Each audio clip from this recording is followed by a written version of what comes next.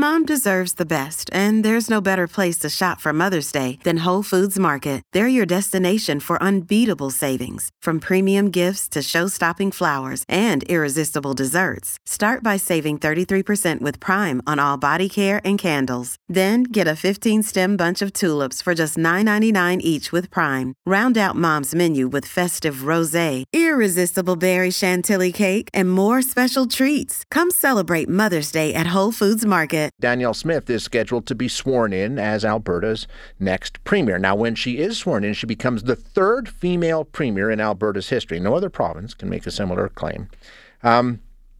Three. Okay. Is it progress? Are we? Because there's been so much focus on getting more women into politics, and we know some of the barriers, the toxic environment that female politicians have to face online and in person in some cases, just keeps a lot of people out, understandably. So how does this fit into the bigger picture? Are we making gains? And, it's important. How important is it? To join us and talk a bit about that, we have Dr. Susan Francisquette, who is a professor of political science at the University of Calgary and co-author of Cabinets, Minister, and Gender. Dr. Francisquette, thanks so much for your time. I appreciate you joining us. Oh, thanks for inviting me. So the headline there, more female premiers than any province in Canada. Obviously, that sounds like good news, right? I mean, that 3 female premiers, that's something. It absolutely. And I think I'm certainly someone who will always celebrate when we reach a milestone in terms of women's representation. And I think that having 3 different women hold the premiership tells us something about women's presence in politics being normalized. Mm-hmm. And we are now going to be having a second election where when the spring election comes around, where the top 2 contenders are women, right? So where the outcome is likely going to be another woman premier. And we had that the last time that when Danielle Smith was Wild Rose leader and Alison Redford.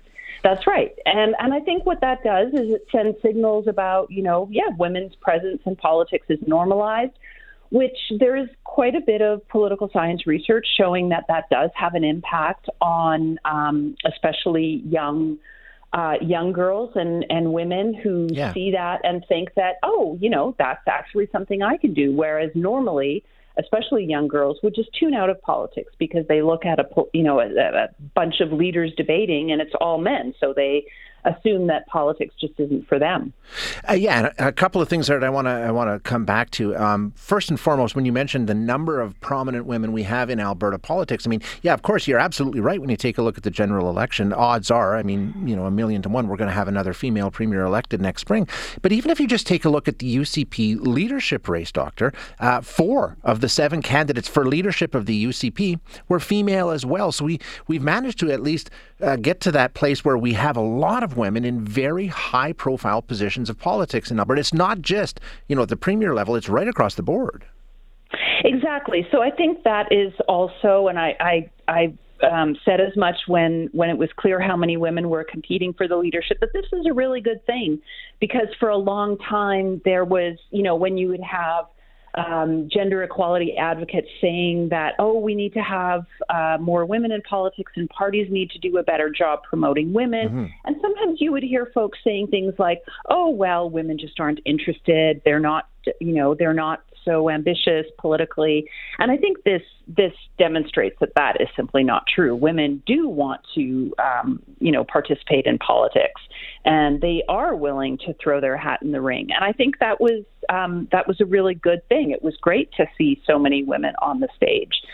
I do want, however, to say that even though I think it is terrific to see more women's presence in politics being more regularized and normalized, that does not mean that, all the advocates of gender equality should simply, stop pushing for equality and say, everything is fine now in Alberta or Canada for women, because there's a whole other set of questions about, these may be women, but does that mean they're actually going to use their positions of policymaking influence to support policies that are actually good for women. Again, a couple of things there, and I think you make such a good point. We're nowhere close to saying, hey, mission accomplished. No, because we know and we hear about it every single day, and we see it every single day, the kind of environment that all politicians are subjected to in this country. But it's a completely different level when it comes to female politicians. The vitriol, the hate speech, the nonsense that they deal with primarily online. We still haven't dealt with that, and that remains a major barrier, doesn't it? I agree entirely. So it's kind of an interesting phenomenon in terms of, and I mean, it's a horrible phenomenon, but it's interesting in terms of, I don't think we know yet for sure what the consequences are in terms of like keeping women out, or in some cases making women feel even more resolved to get involved and take this battle on. But here's what we do know. We do know that women politicians are subject to much more like vitriolic threats of violence. They often need more security. I mean, Rachel Notley, when she was premier, had way more threats and things going on and a need for security than previous premiers. We know this to be true elsewhere in Canada and also around the world. So that is definitely an issue, and it remains to be seen what will happen with Danielle Smith. But it's unlikely that she will escape that kind of thing. There is some concern that will like keep women out and make them think, oh, this just isn't for me. I don't want to do this.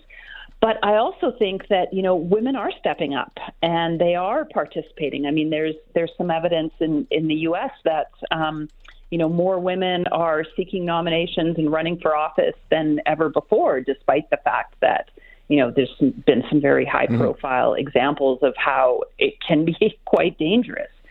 So I think that you're right. That is one thing to keep in mind. But I also think when it comes to, whether we can, just say, hey, mission accomplished, we're doing great. I think that we have to start thinking about like what the policy consequences are going to be, especially because we are going to have in the next election 2 women running against each other, leading 2 very different parties that have very, very different policy consequences for women, right? If we think about women in the province being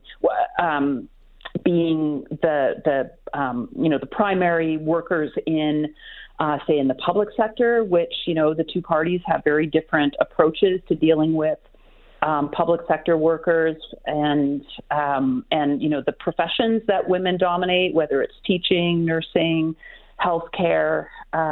So I think all of those sorts of things are important and need to be taken into consideration. We can't assume that just because we have women in politics or women leaders that their policies are necessarily going to be good for women, even though I think it's good for women kind of writ large and society writ large to say, hey, women belong here. I'm wondering in terms of what we see around the world with so many young women in positions of power. And I mean, in some of the very prominent ones, like in New Zealand and in Finland and now in the UK. And I mean, we're seeing it more and more, and they're really taking a commanding presence on the world stage. Could that be having an influence on what we see in Canadian politics, do you think?